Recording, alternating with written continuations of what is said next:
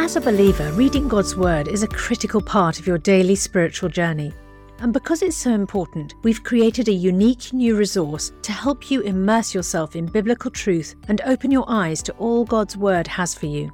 It's a free PDF download called The Word 1-to-1 that takes you on a guided journey through John chapter 1. With biblical text and short commentary, each page provides insights that will strengthen your faith in an easy-to-read guided format. There's truly no other resource like this. Download your free PDF copy today at premierinsight.org/resources. That's premierinsight.org/resources.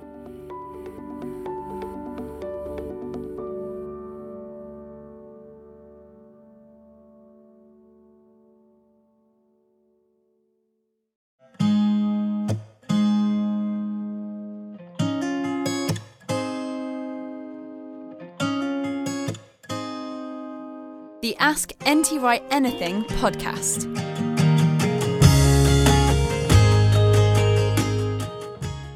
Welcome back. This is Justin Brierley and the show where I get to sit down with one of the world's leading theologians, Tom Wright, to ask your questions. Brought to you in partnership with SBCK and NT Wright Online. And the show comes to you from Premier Unbelievable. You can find lots more of our resources and shows at our website, premierunbelievable.com. It's linked with the info in today's show.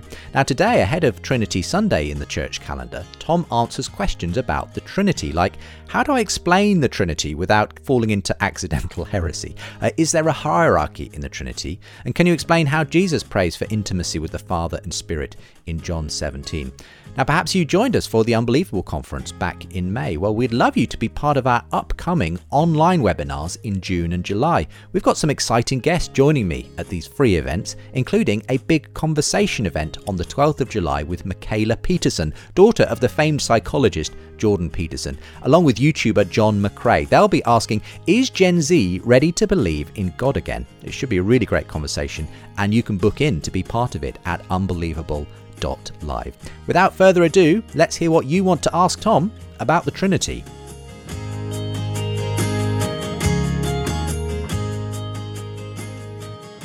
Well, on today's show, we're going to be looking at your questions around a specific area of doctrine, the Trinity. Scott in Washington, D.C. has questions. There's a question about the hierarchy, whether there is a hierarchy in the Trinity. And Beck in Georgia, US, wants to know about Jesus praying for his followers to receive the same intimacy as he had. So I'm sure these will test us, Tom, as we try to, as Scott puts it, not detour into any heresies along the way. Let's hear Scott's question first of all, who says, I'd like to be able to describe the Godhead to believing and unbelieving friends alike in the most concise and easy to understand language without accidentally detouring into heresy. Do you have any suggestions on how to talk about or describe the Trinity, especially how there is certainly a threeness yet still a oneness? And I know you're not fond of giving short answers to complex questions, but I'd appreciate any insight you have. Okay, that's Scott's question. Where would you begin, Tom? I would begin with Jesus, because the question about God is always turned around the other way in the New Testament. Somebody asked me the other day, it was one of these surveys that people send out from time to time, do you believe that Jesus is the Son of God, and if so, why, and when did you come to this belief, etc. And I replied, the question is the wrong way round. It's not, do we know who God is and then is Jesus his son? It's we are to look at Jesus and then ask, is the God who made the world really the Father of Jesus?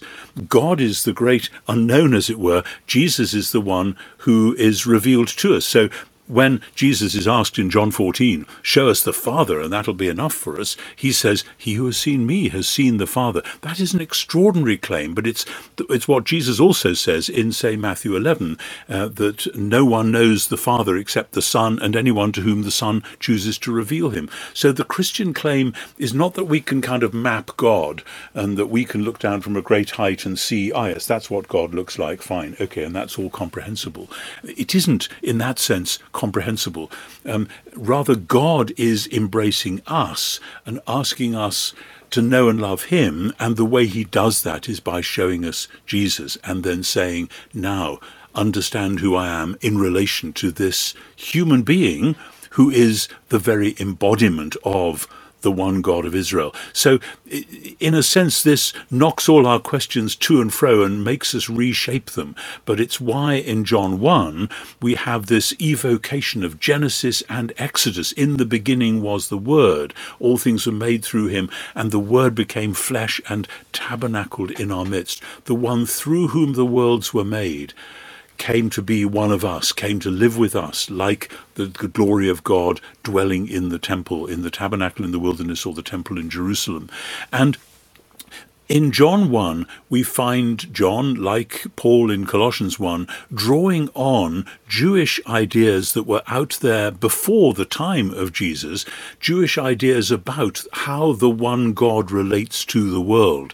And many wise Jews were aware for a long time, partly because it's there in the Psalms and in Proverbs and so on, were aware that if the one God who made the world is nevertheless active within the world, we need to say some rather initially confusing things about God being greater than and other than the world, and nevertheless God being active within it. One of the ways they do that is to talk about God's wisdom, that God by wisdom made the world, but now wisdom orders the world, and if you want to be a genuine God-reflecting human, you need wisdom. You need God to come and dwell in his wisdom with you. But then it's the same picture as we find in 1 Kings 8 when Solomon says, "Heaven and the highest heaven cannot contain you, how much less this house that I have built. Nevertheless, when we pray towards this house, then hear from heaven your dwelling place, and when you hear, forgive."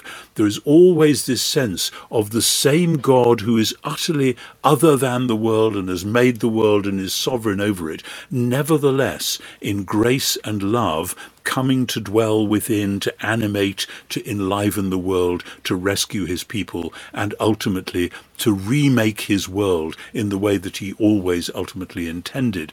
And so this kind of story about a God who is other than and yet present within the world was going on in various ways in the Jewish world, and always with that sense of this great God nevertheless condescending to dwell with people and to love them and to be present in their troubles, and particularly in the great book of Isaiah. In all their affliction he was afflicted, and in his presence he loved and carried them, and so on. So that then when the early Christians find that Jesus seems to be embodying and bodying forth the presence of God in their midst, they have these Jewish ways of thinking about God ready to hand. And one of the most dramatic moments in the New Testament is when Paul, talking about how Christians are monotheists and not pagan-style polytheists, quotes the Jewish prayer, the Shema, "Hear, O Israel, the Lord our God, the Lord is one," and he does so in order to have God, meaning God the Father, and Lord, meaning Jesus the Messiah. And we look and we say, this is a monotheistic prayer. This is all about the one loving creator God. And yet we see this one God as Father and as Jesus as Lord. And as Paul says later in the same letter, that, by the way, is 1 Corinthians 8:6, but in 1 Corinthians 12, Paul, wanting to say that the church is one family, a single being, he nevertheless says there are varieties of gifts but the same Spirit, varieties of ministry but the same Lord, varieties of operation but it's the same God who works all of them together. At the very moment when he's saying it's all the same, he says it in those three different ways. Now, you can no doubt produce pretty pictures of formulae and St. Patrick with his shamrock and so on, 3 and 1. But for me, it's going back into that Jewish way of thinking, which is the best way in. And it's a way of thinking which says this isn't a theory for you to look at in a scientific way from a distance. It's a life, the life of the people of God, the praying life of the people of God, where in the power of the Spirit we are drawn into the people of God who know the Father through the Son. I'm not sure we can do it any better than that. There are no doubt ways of nuancing it this way and that, but that's how the New Testament basically presents it. Yes, and I suppose once again we have to just accept that we're in a position where we can't give necessarily an easy illustration, you know, the shamrock or the water taking three forms and everything else. There may be a place for those in some types of discussion, but I mean, one thing that sort of strikes me just in what you said even there, Tom, is were the early Christians ever accused of being essentially polytheistic because they had this belief that Jesus was one with the Father and so on?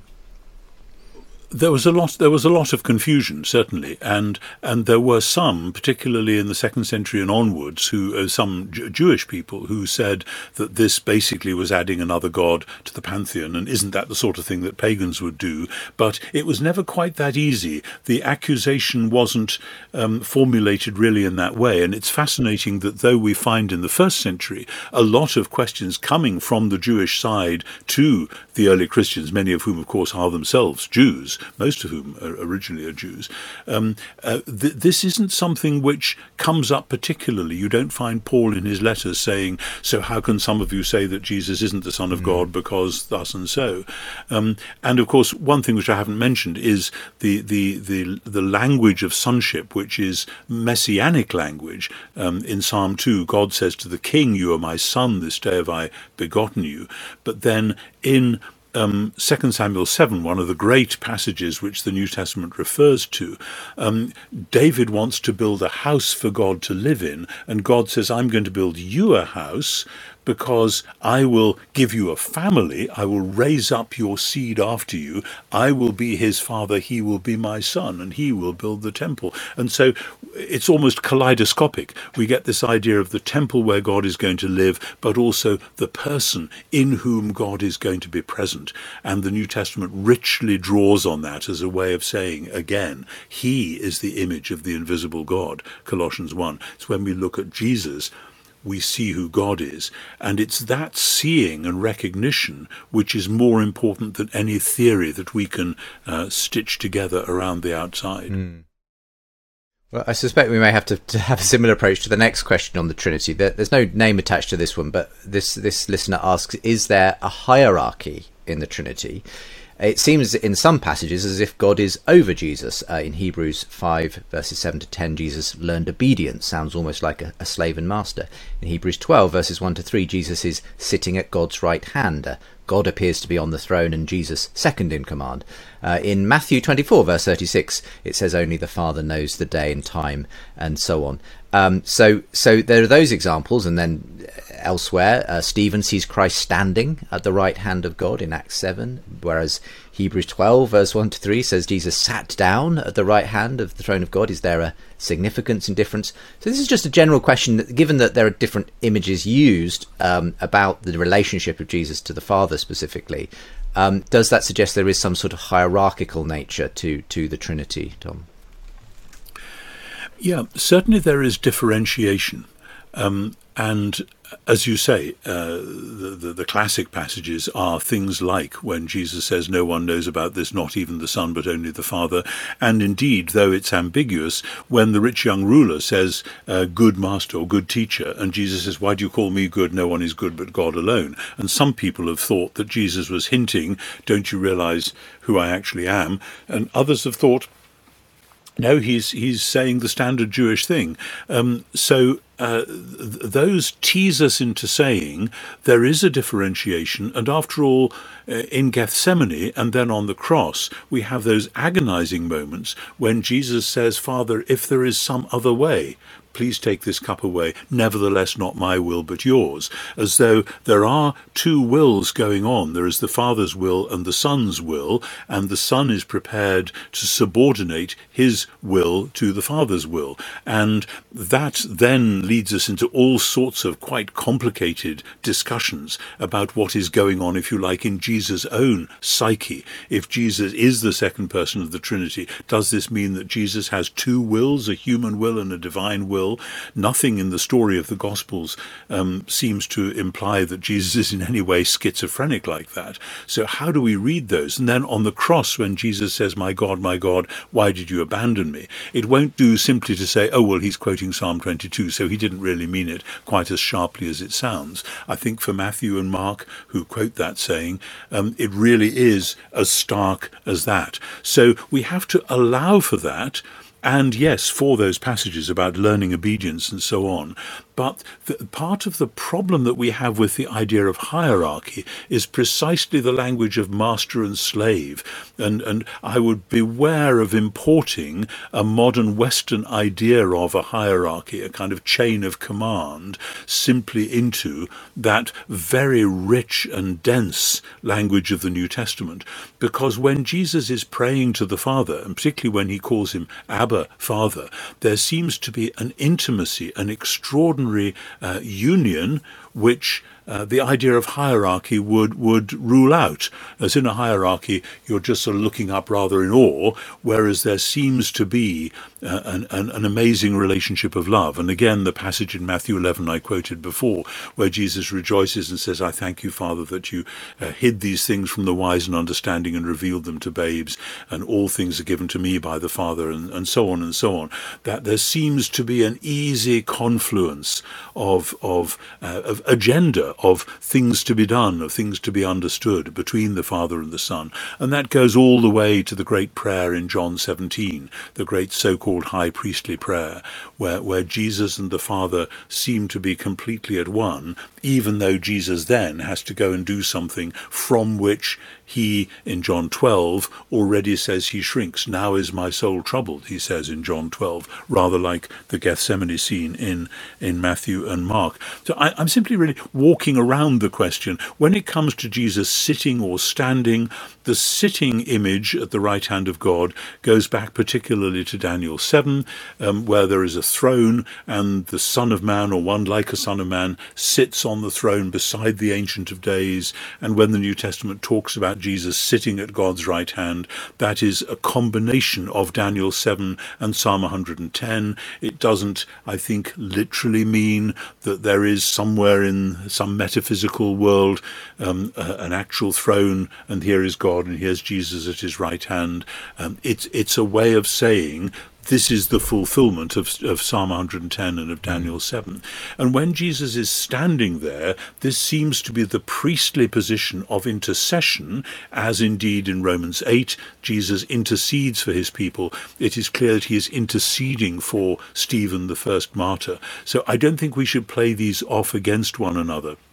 We should rather find ourselves drawn into the mystery. It remains a mystery, and we are drawn into the mystery of God and God's presence by being the people of Jesus, the people for whom Jesus died, the people who know Jesus as the risen Lord. It seems to me again and again the New Testament is saying that's who we are, and as we are Jesus' people, so we are God's people. And the relationship that the believer has with Jesus, interestingly, in the New Testament, is often modelled on the relationship in the Old Testament between Israel and Yahweh. Israel as Yahweh's bride, so the church as Jesus' bride. And these are, of course, images which point to depths of intimacy and depths of reality, the reality of God himself, which it's hard for us to go beyond metaphor, and maybe that's just as well. That's where we have to be. It leads helpfully as well into the final question from Beck in Georgia, US, who wants to know sort of how all this sort of, intense mystery and doctrine, in a sense, applies to our devotional life. Says, in the last few years in my Bible reading, I've come to believe the triune, communal nature of God is incredibly important. But it's not something I hear taught very much, or that Christians I know talk about. It would seem we can't understand God, creation, the church, or ourselves unless we recognise that everything flows from this communal nature of God. Now, am I right in believing this? In John 17, it appears Jesus is praying that his followers and all those who would follow would experience God's communal nature for themselves, becoming one with the Trinity, one with each other. And that seems a fantastic, almost impossible goal. Is that what Jesus was asking of his followers, that we would be part of the Trinity with him? That kind of intimacy with God is an astonishing gift if it's true, far more than just simply being saved from sin so that I'm not punished kind of thinking. So thank you for this question, Beck. How then do you think we should see those words of Jesus, especially in John's Gospel, about the Father and I and so on, and obviously the gift of the Spirit, all interwoven, and the yes, is there, how easy is it to kind of make that part of our discipleship and relationship with God and each other, Tom? Yes, a great question from Beck, and I very much appreciate what is said at the end there. And this is far more than a being saved from sin so that I'm not punished, which, it's much better to know that I'm saved from sin and not punished than not to know that. Let's be quite clear. There's nothing wrong with the notion that I am basically a sinner and that, to my astonishment, God's grace has reached out to me, and because of what Jesus did on the cross, I am saved from possible horrors that would result from my sin, etc. So I'm not saying anything that there's anything wrong with that, but that doesn't tell the whole biblical story. And the older I get, and Justin, you've heard me say this before, the older I get, the more I realize that the biblical story is not about how we get to God despite our sin. It's how God comes to dwell with us despite our sin, and how God coming to dwell with us renews the whole world exactly as he promises in the Old Testament. And those great promises about the earth being full of the knowledge of the Lord as the waters cover the sea, those actually reach out and embrace us as human beings, particularly because if we're made in the image of God, then if God says that about the whole creation being suffused with his presence, how much more does he intend that his image-bearing creatures should be filled with his own life and so on. So when we find then in the New Testament Paul saying that one day God will be all in all, we shouldn't be surprised if that is then focused particularly on the human beings who are Jesus' people, who are following, who are grasped by the gospel and following Jesus in his way. And so in John's gospel particularly, and it's not surprising that Beck goes for John 17, because that is one of the quintessential passages on this, although you'd find the same in, say, Ephesians chapter 3 and several other passages as well.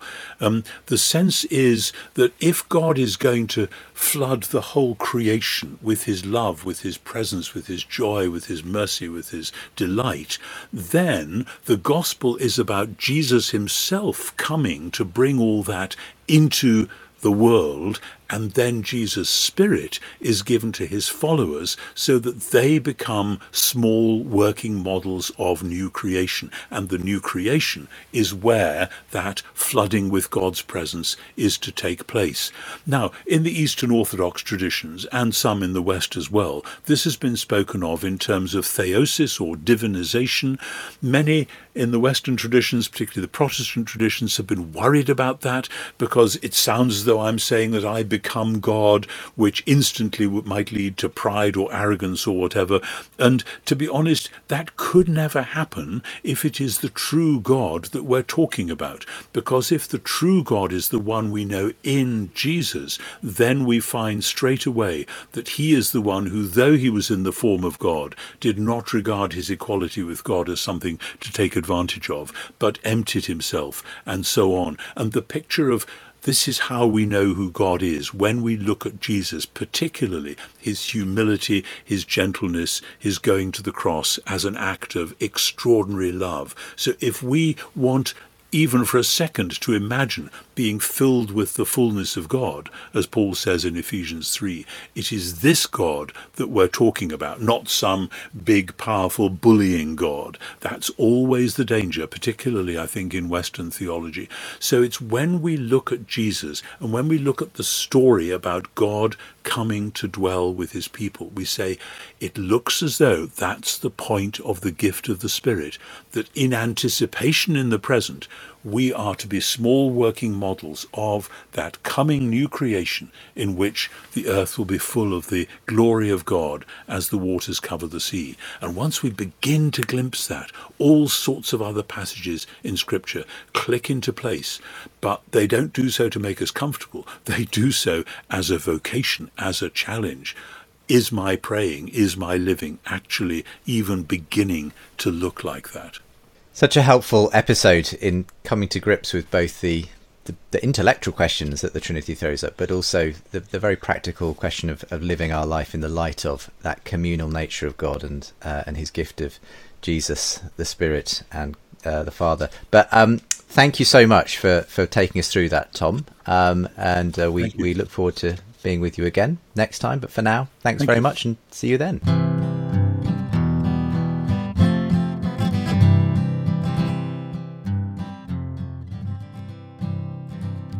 thank you for being with us on today's programme, brought to you by Premier Unbelievable, helping you to understand, defend and share your faith with confidence. Just a quick reminder, we've some exciting seminars in June and July. Guests joining me at these free events include Michaela Peterson, daughter of the famed psychologist Jordan Peterson, and YouTuber John McRae, asking, is Gen Z ready to believe in God again? It's going to be a great conversation. You can book in to be part of it, absolutely free, at unbelievable.live. The link is with today's show. For now, see you next time.